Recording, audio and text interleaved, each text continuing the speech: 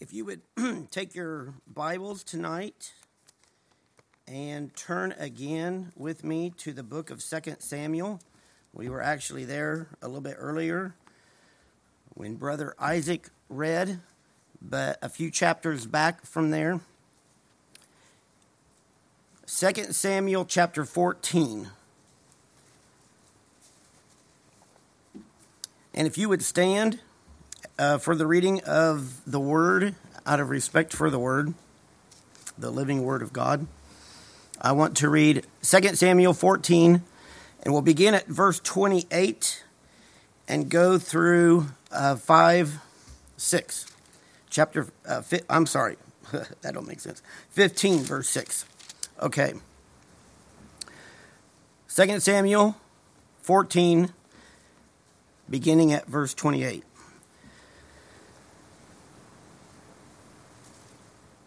So Absalom dwelt 2 full years in Jerusalem, and saw not the king's face.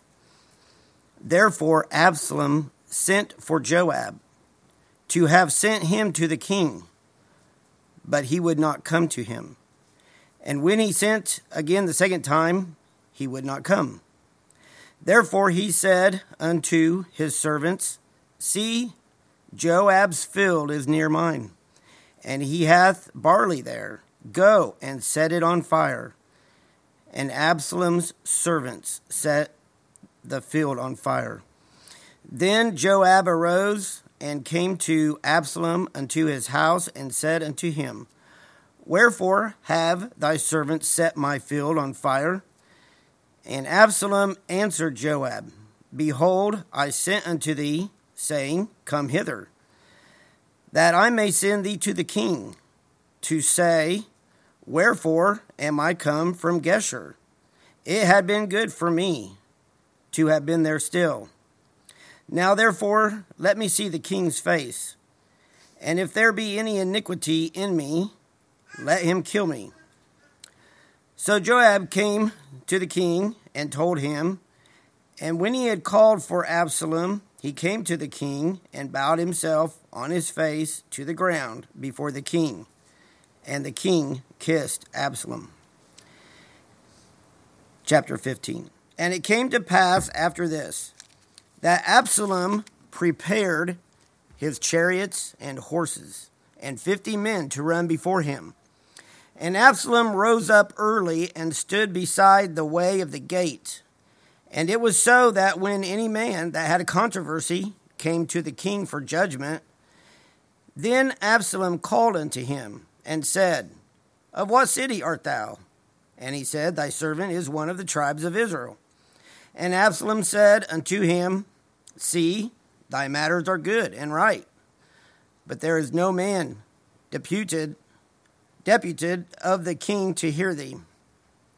Absalom said moreover, Oh, that I were made judge in the land, that every man which hath any suit or cause might come unto me, and I would do him justice. And it was so that when any man came nigh to him to do him obeisance, he put forth his hand and took him and kissed him. And on this manner did Absalom to all Israel that came to the king for judgment. So Absalom stole the hearts of the men of Israel. You may be seated. Let's pray. Father, truly we cannot do anything without you tonight, and we do need your Spirit. Lord, thank you for how you have already encouraged our souls. Lord, continue to encourage us now. Lord, lift us up to sit with thee in those heavenly places. Lord, make us to hear thy word. Dig them out, Lord. Dig out our ears to hear your word. Take the crumbs of this, Lord, and feed your people. Lord, we know of ourselves that we're not sufficient, and it is nothing. But Lord, thou art all. Thou art everything. Thou art our all in all tonight. Oh, Lord, use your word tonight. Use the agency of, Lord, just a man. and help us, Lord, together tonight to exalt your name, to lift it up on high, to love you. In Jesus' name, amen. Amen.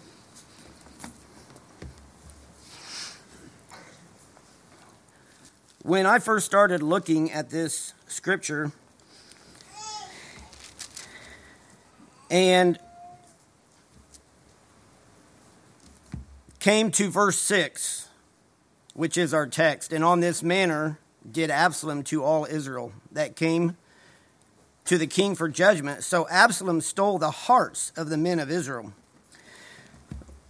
I was looking at the first 6 verses of this chapter, and I have realized that I have danced all around it, but I have not talked about those 6 verses, and that's what originally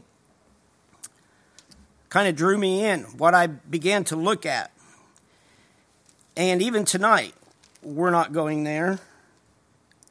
Lord willing, I do have perhaps one more time in this session to teach, and I pray that the Lord would help me, because that was what first called my attention to this scripture. And I realized also that this was tonight more topical than what I meant for it to be. I meant to maybe flow with the scripture more in an expositional way, but it is more topical, but pray that the Lord would use it tonight. And I've titled this, How Did We Get Here? How did we get here? We have been looking at this matter that Absalom stole the hearts of the men of Israel. And we want to consider that again tonight. According to some of the statistics that I found online, the average cost of commercial demolition in the United States is somewhere between $24,000 to $30,000 for demolition, commercial. That is a lot of money for tearing something down.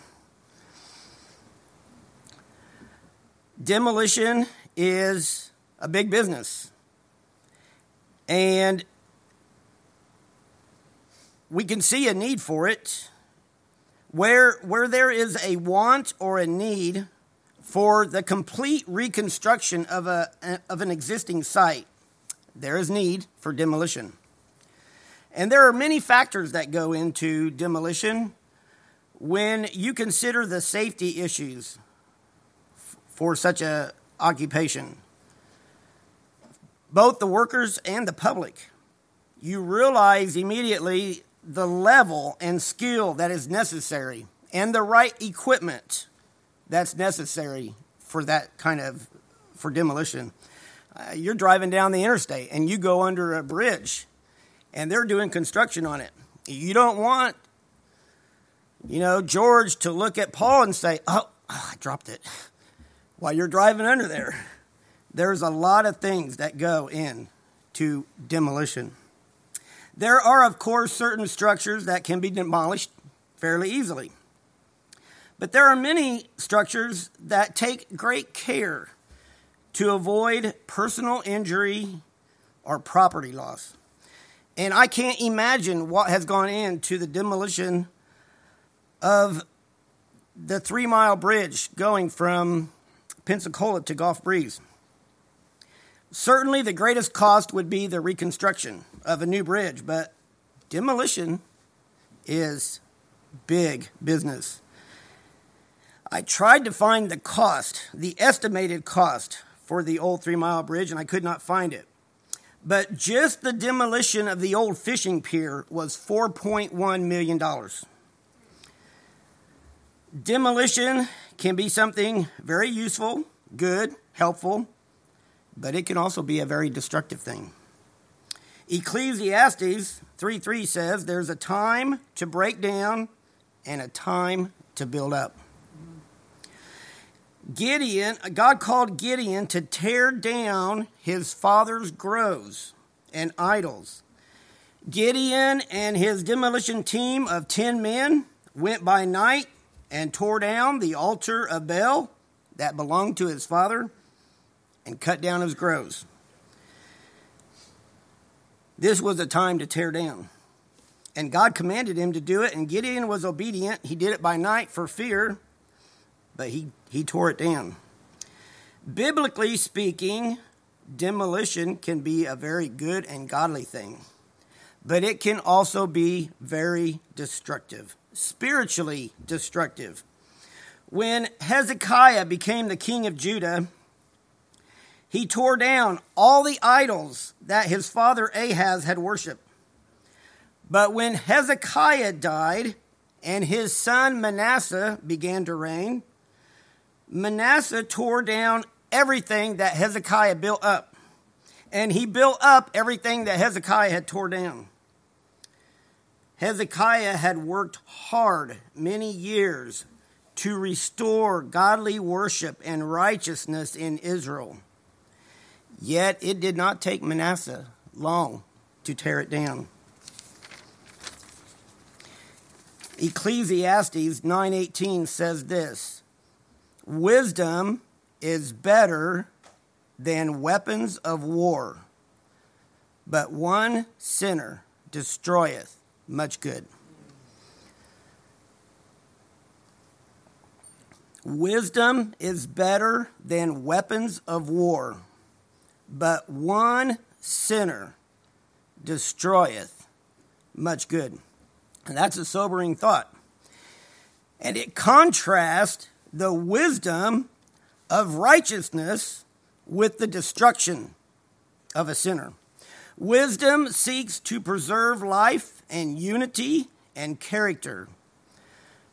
But one sinner is able to destroy much good.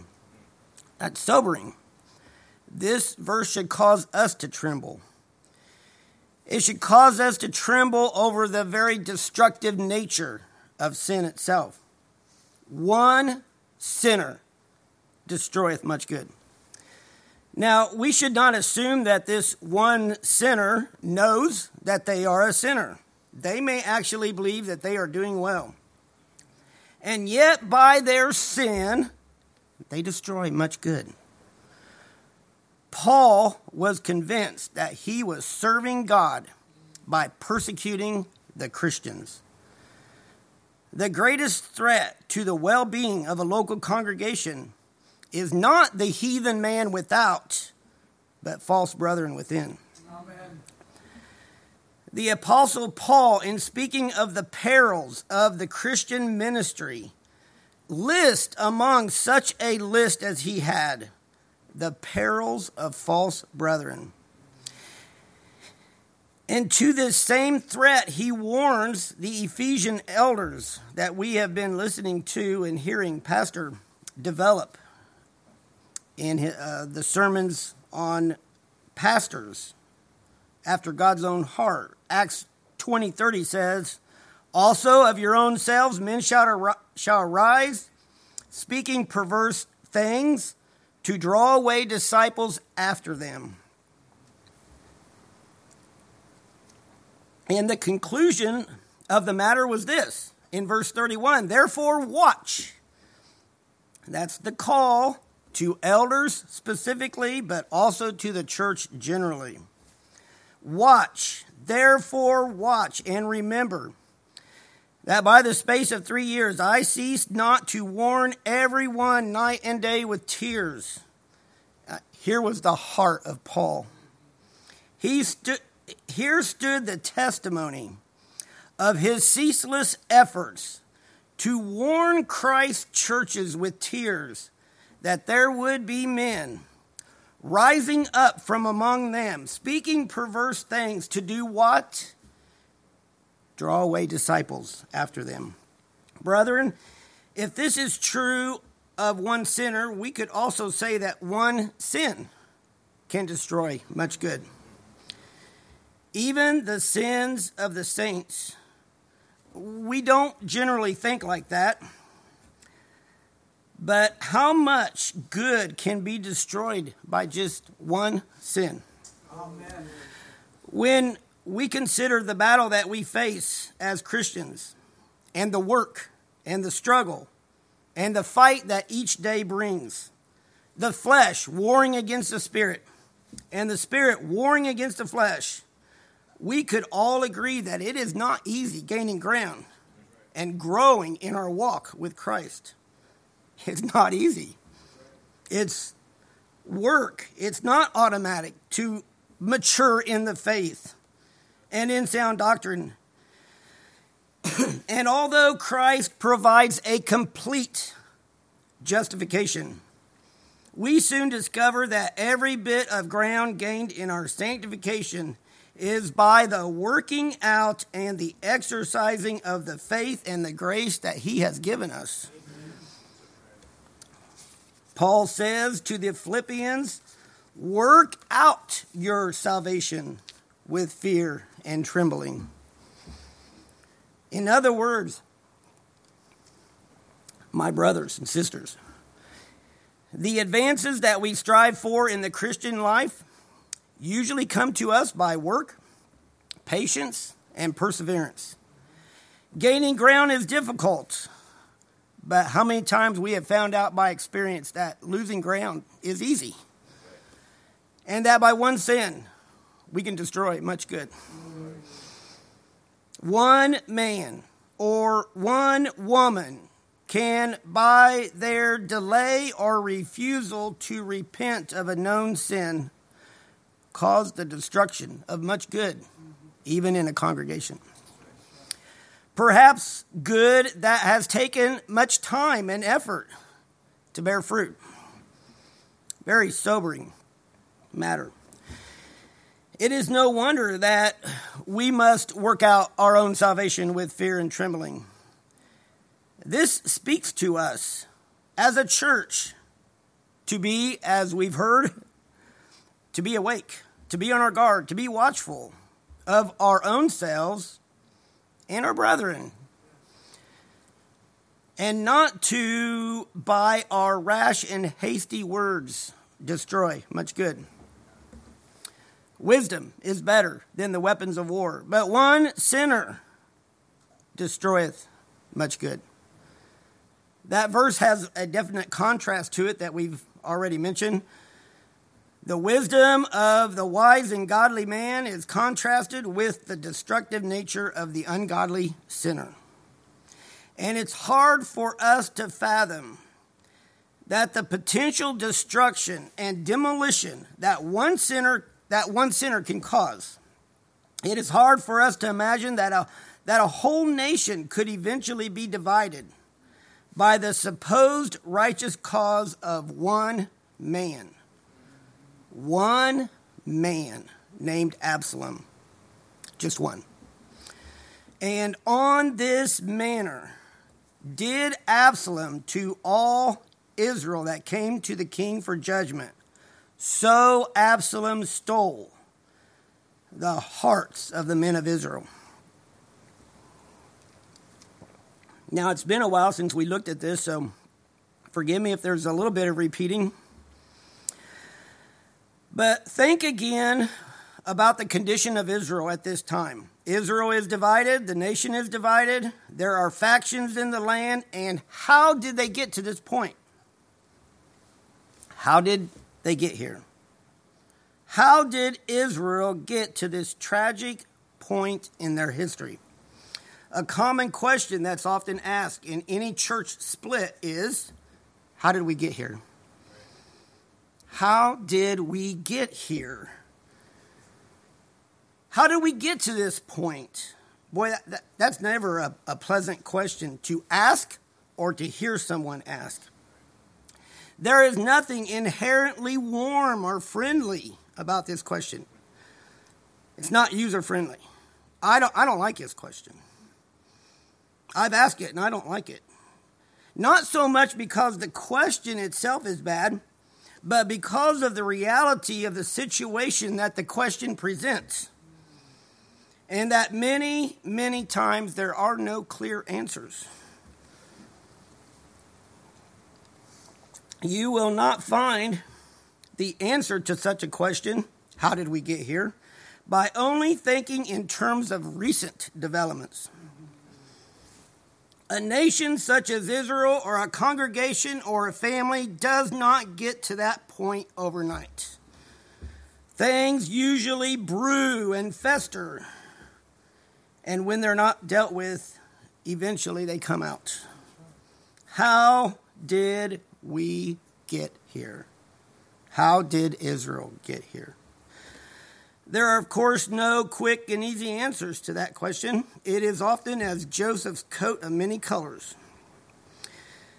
The problems and issues that often lead up to such factions and divisions are usually many, diverse, as Paul faced in Corinth. But I will tell you where we have to start. We have to start with sin. Sin divides families, it divides nations, sin divides congregations. That takes us back to our verse from Ecclesiastes. One sinner destroyeth much good. Brother Ron read in the Epistle of Jude a short time ago on the Lord's Day, and this verse stood out to me. Jude 11. Woe unto them, for they have gone in the way of Cain. One man,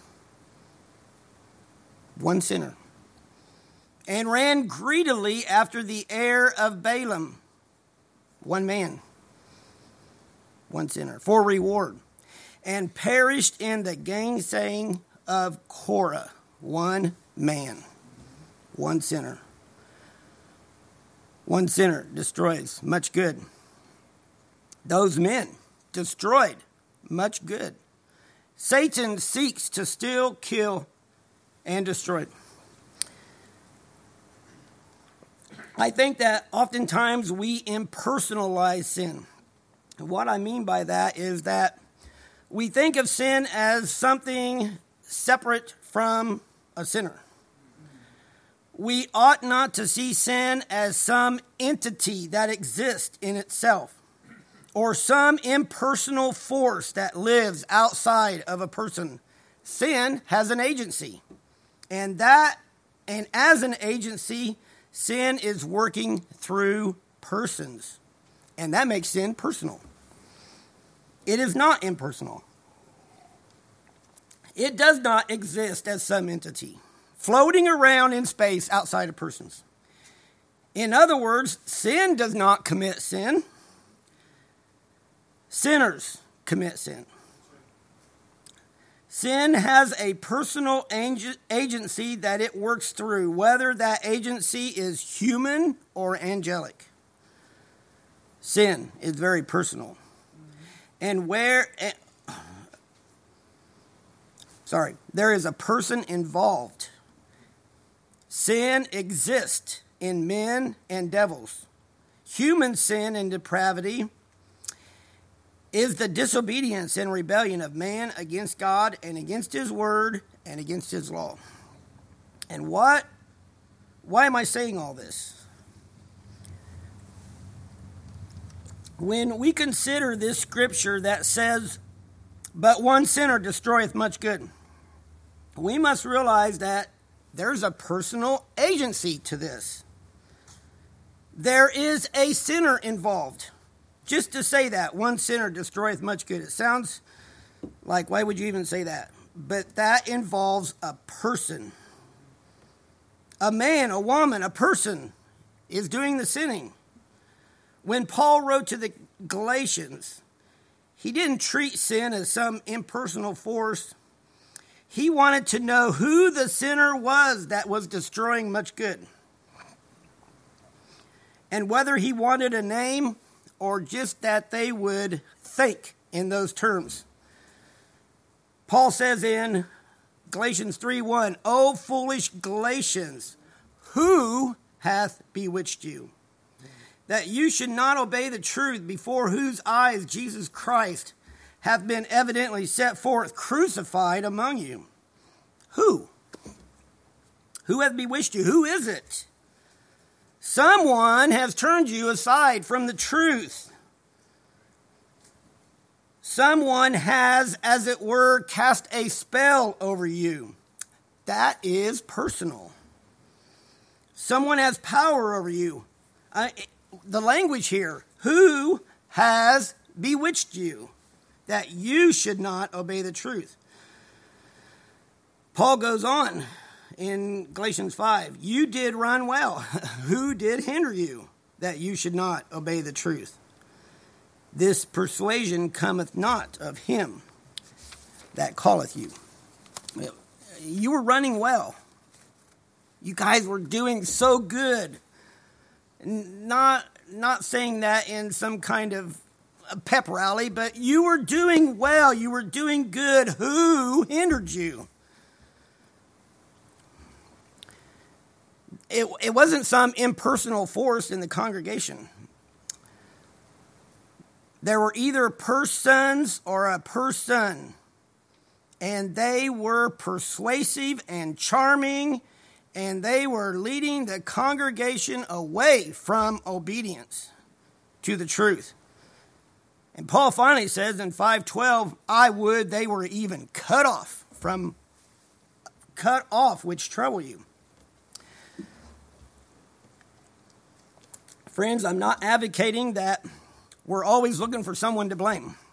But I am saying that sin is personal, and it is men and women who sin, and that one sin can destroy much good that has been established in a family, a community, a nation, or a local congregation. This is why the scriptures speak about the way of Cain, and the error of Balaam, and the gainsaying of Korah. Those were men who by their sin, unrepentant sin and rebellion, destroyed much good. Listen to this scripture in Proverbs 6. These 6 things doth the Lord hate. Yea, 7 are an abomination unto him. A proud look, a lying tongue, and hands that shed innocent blood, a heart that devises wicked imaginations, feet that be swift in running to mischief, a false witness that speaketh lies, and he that soweth discord among brethren. When I read that and I see that, I see it as a whole package deal. I don't see that this is speaking of one man over here who has a proud look, and another one over there who has a lying tongue, and still another who is swift in running to mischief. No, I rather see that this is a description of a wicked man, one sinner that has all these abominations living in their heart. Can you fit that many sins in a heart? Oh, yes. Without Jesus Christ, we are an abomination to God. We are hell-deserving sinners. Even the deeds and works that we would count as righteousness are but filthy rags to him. Any favor or grace or goodness that we have of God must come through the merits of our Lord and Savior Jesus Christ.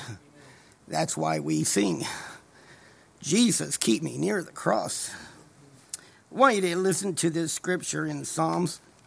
You're welcome to turn there if you would or want to. Psalms 10. I just want to read a few verses out of that. Why standest thou afar off, O Lord? Why hidest thou thyself in times of trouble?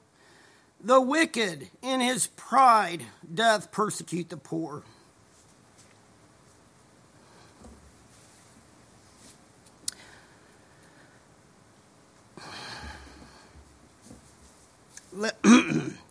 Let them be taken in the devices that they have imagined. For the wicked boasteth of his heart's desire, and blesseth the covetous, whom the Lord abhorreth. The wicked through the pride of his countenance will not seek after God. God is not in all of his thoughts. His ways are always grievous. Thy judgments are far above, out of his sight. As for all of his enemies, he puffeth at them. He has said in his heart, I shall not be moved, for I shall never be in adversity. His mouth is full of cursing and deceit and fraud. Under his tongue is mischief and vanity. He sitteth in the lurking places of the villages. In the secret places doth he murder the innocent.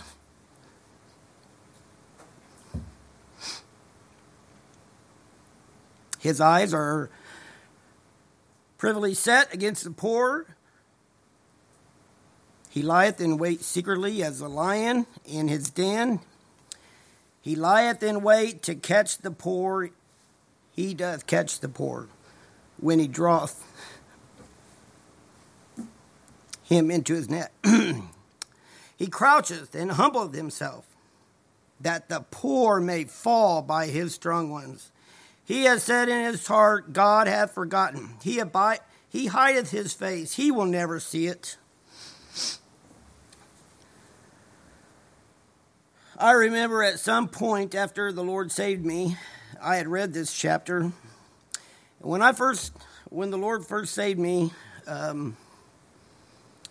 I did a lot of underlining in my Bible. I wrote dates. That Bible that I got right after I was saved is well marked. But I had one word written by this chapter.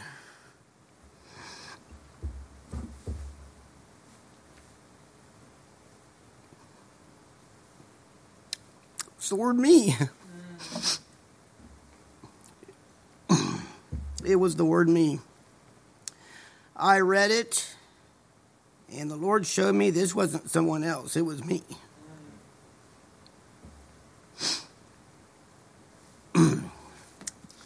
You know, when the Lord saves us, we read the word, and it's often, thou art the man. Praise God that he takes men like that, who are described in chapters like Proverbs 6 and Psalms 10, and he gives them a new heart. Thank you, Lord. And he puts his spirit within them. And he causes us to fear and love him. I say amen.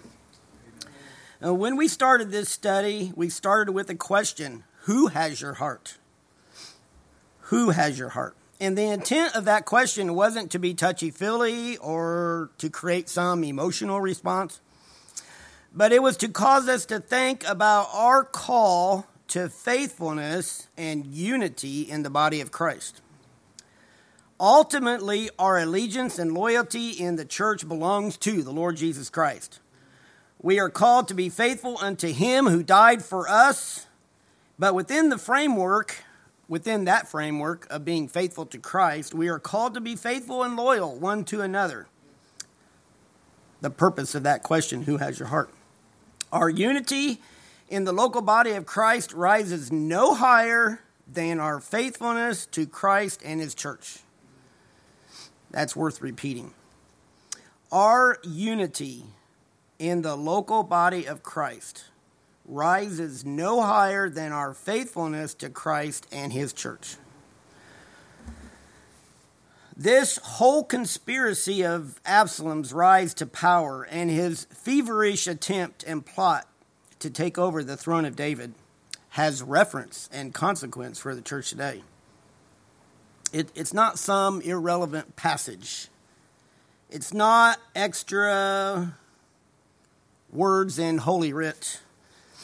Esther and I, when in the past, I haven't said it for a while, but I think maybe in the past when we went out to eat, and we were not to the main dish yet, and I always said to her, this is filler stuff. It's just filler. This is not filler. There is nothing in Scripture that is just there to fill. There's purpose and reason for it. Every word of God.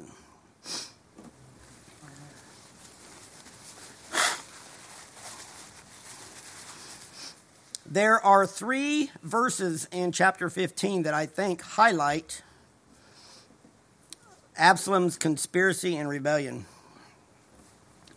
Not that there are many scriptures actually that speak of it, but these three seem to highlight his conspiracy and rebellion.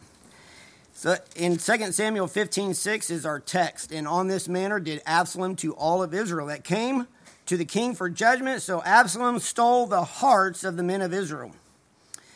Secondly, at the end of verse 12,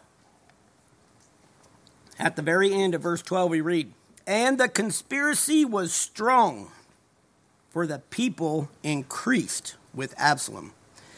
This verse refers even to Ahithophel's betrayal, how he became part of the conspiracy. And then the third verse that we read in verse 13, 2 Samuel 15:13. And there came a messenger to David saying, the hearts of the men of Israel are after Absalom. All these verses here that we've read serve as a wake-up call. They all reveal a serious threat to the existence and unity of a nation called by God to be his witness to all nations around them. This was a wake-up call. This was certainly a wake-up call for David, but it was a wake-up call also for the whole nation. I don't remember where I read this, but somewhere I read a quote from Alexander McLaren that he said it was during this time of Absalom's revolt that David suffered the darkest days of his life. And when you stop to consider everything that David went through in his life, went through much trouble, much affliction, much sorrow, makes that statement amazing.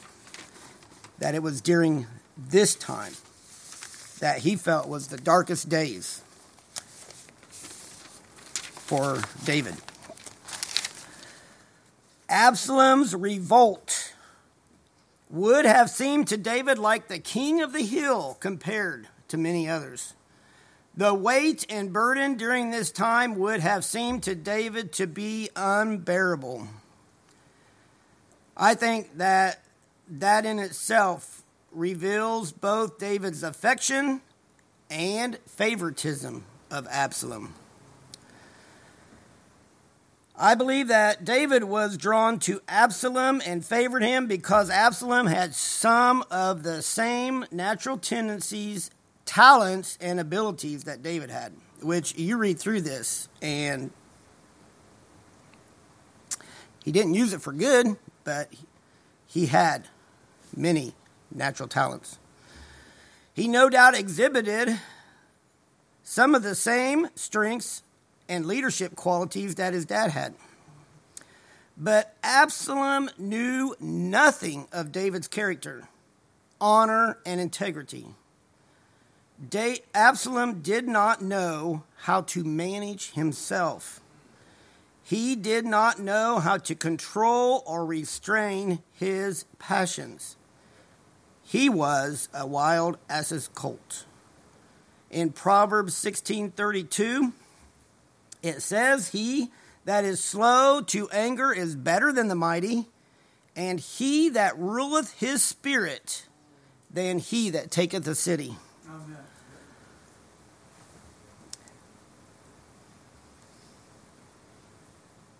Boy, that puts some perspective on what true might and power and leadership is. He that ruleth his spirit being better than he that taketh the city. If you would go back with me to 2 Samuel 14, where we began reading tonight, verse 28. 2 Samuel 14:28. So Absalom dwelt 2 full years in Jerusalem and saw not the king's face. If you remember in our last visit to this passage, Joab, in perceiving that the king's heart was towards Absalom, had brought Absalom back from Geshur to Jerusalem.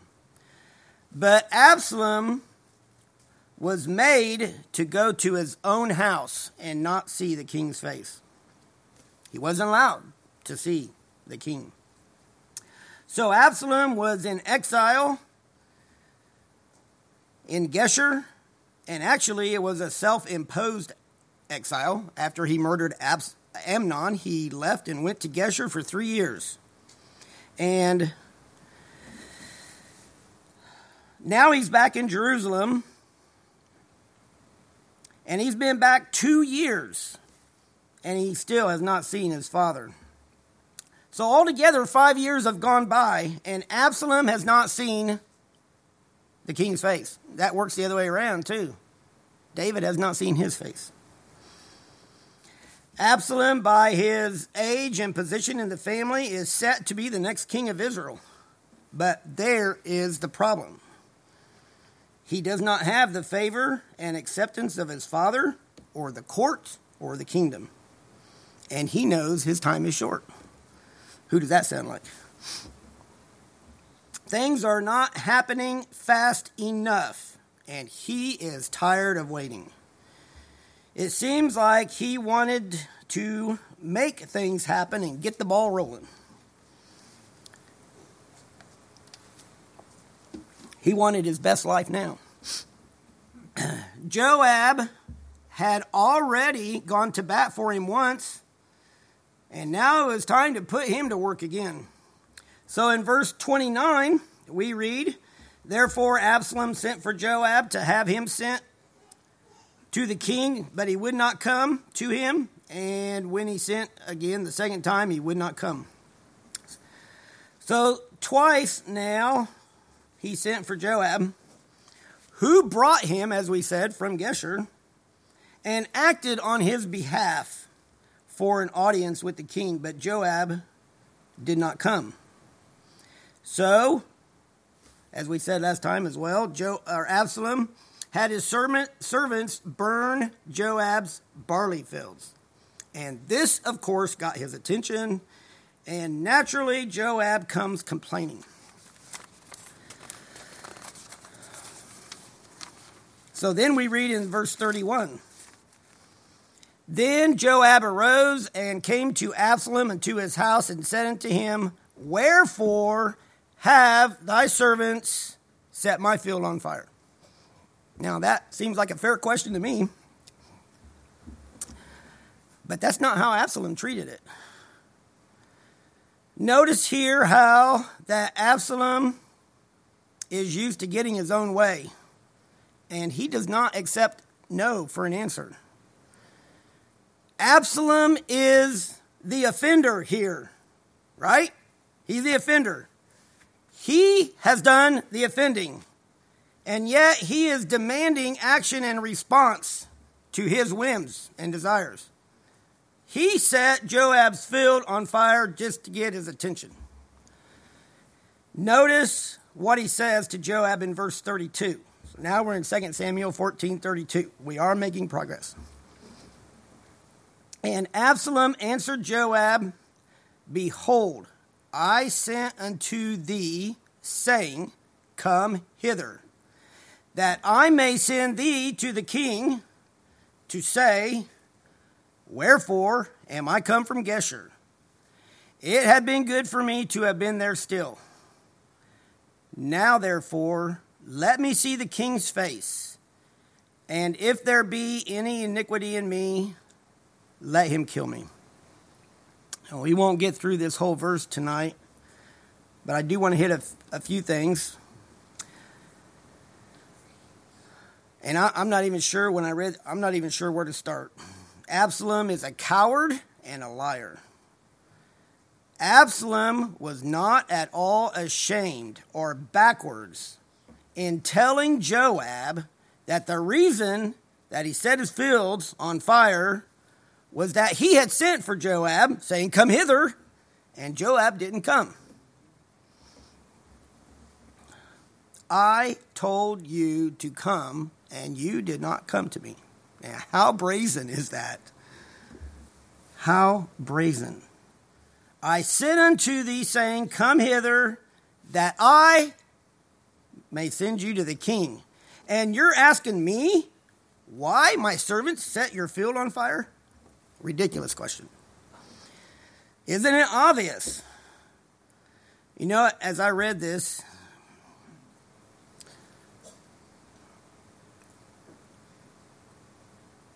I wondered who else would have gotten by with this with Joab. Who else but Absalom could have gotten by with this? Who else could have made Joab his puppet? When you think about Joab, he was David's military man. He was a mighty man of valor. He did not have much trouble killing an enemy. He didn't seem to have any trouble placing his knife under the fifth rib. We know that eventually it was Joab that killed Absalom against David's own orders. Absalom is proud, and pride is often foolish and brazen and has no respect or fear of authority. And we see that in Absalom right here. No regard or fear of authority. None. It's not there. Absalom then demands a response from Joab. Wherefore am I come from Geshur? Now remember, as we have just said, that Joab had brought him back from Geshur, and he used a worldly wise woman of Tekoa to manipulate David to bringing home his poor, helpless, banished son, Absalom. You read these chapters, not that any of you watch soap operas, but you don't have to. You read these chapters and it's full of intrigue and mystery. I'm not comparing it, okay, to that. But it is amazing, the manipulation and deceit and craft that are in these chapters.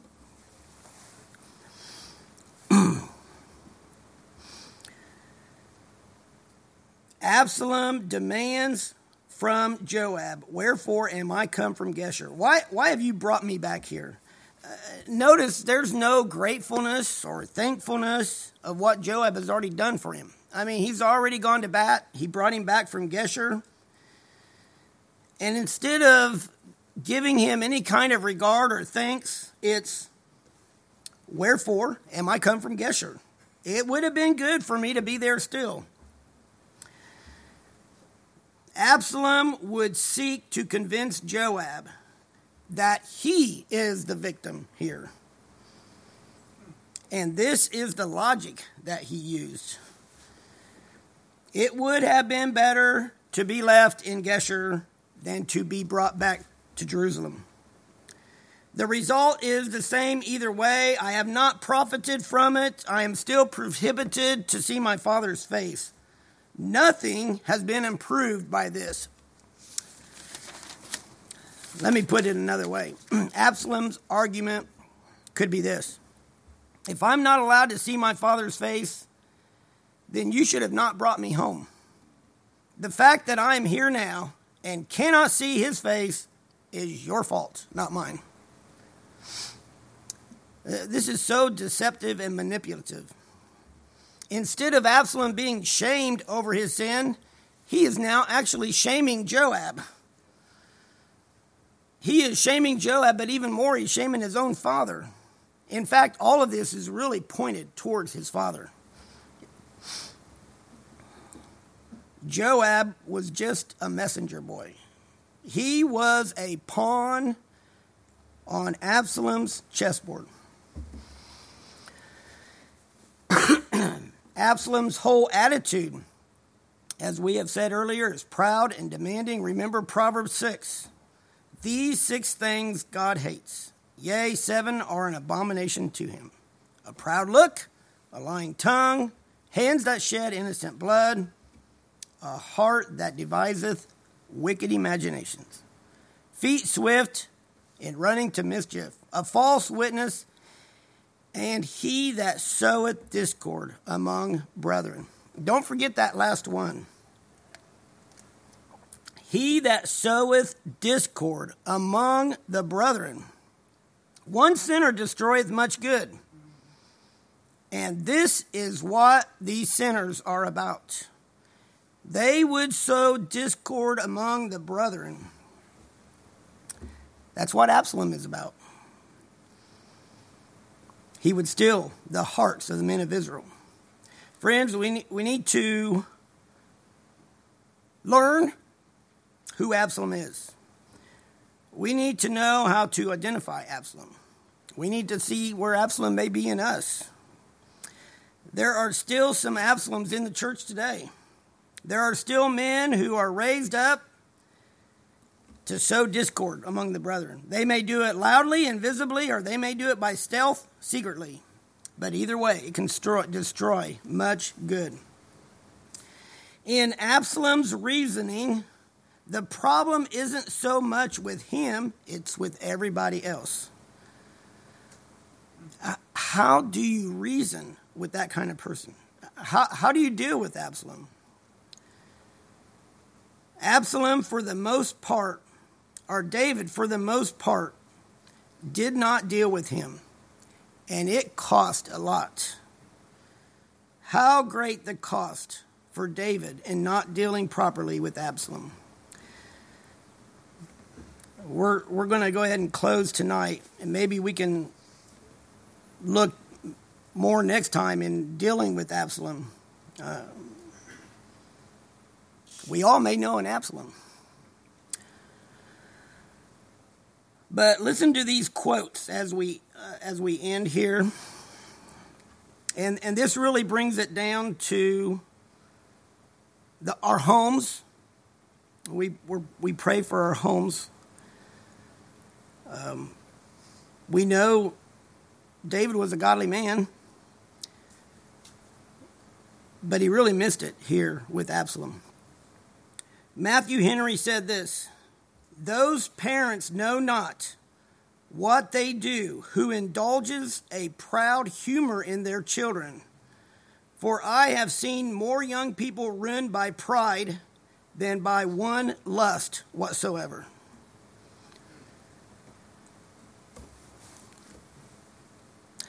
David, as much of a man of God as he was, failed to instruct, correct, and chasten his son. In many ways, I think he left Absalom to himself. In many ways, he neglected his son. He did not put his son on the potter's wheel of godly parenting to shape and to mold him according to the scriptures. And how many of us have failed at that very point? We have sowed to the wind, and we have reaped the whirlwind. William Plummer said this: "Many a parent is preparing wormwood and gall for his old age." Those are sobering verses. Friends, I don't want anybody to be cast down without hope tonight. I don't want to discourage anybody with my words. Pray that there's a few crumbs from the Lord's table. I don't have power over any man's faith. I want to be a helper to faith, and I want your faith to help me, encourage me, and it does. I thank you for it. But I want to look at one scripture before we close that encouraged my soul many times, especially after I first got saved. The writer to the Hebrews has just gone through a very heavy and sobering portion of scripture.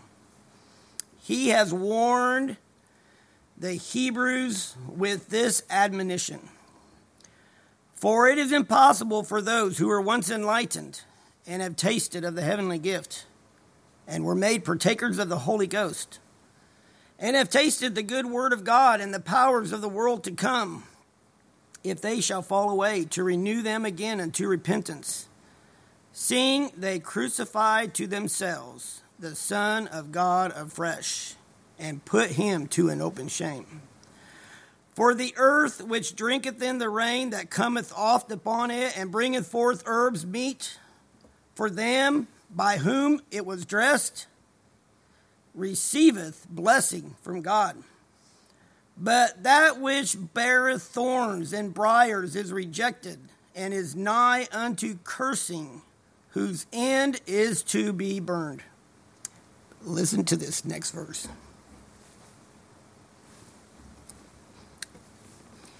Imagine the Hebrews hearing this, even for the first time. Because how many of us know too much of those thorns? Verse 9, Hebrews 6:9. But beloved, we are persuaded better things of you.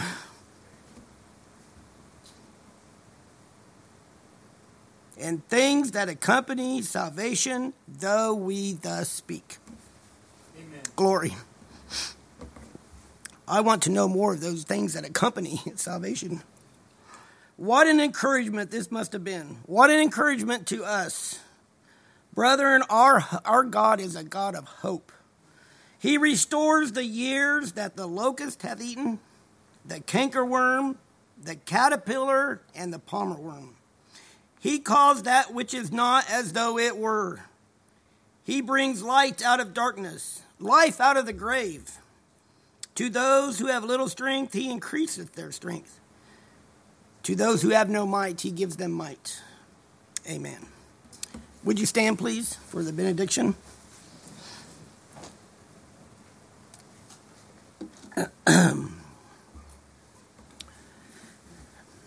Now the God of peace that brought again from the dead our Lord Jesus, that great shepherd of the sheep, through the blood of the everlasting covenant, make you perfect in every good work to do his will, working in you that which is well-pleasing in his sight, through Jesus Christ, to whom be glory forever and ever.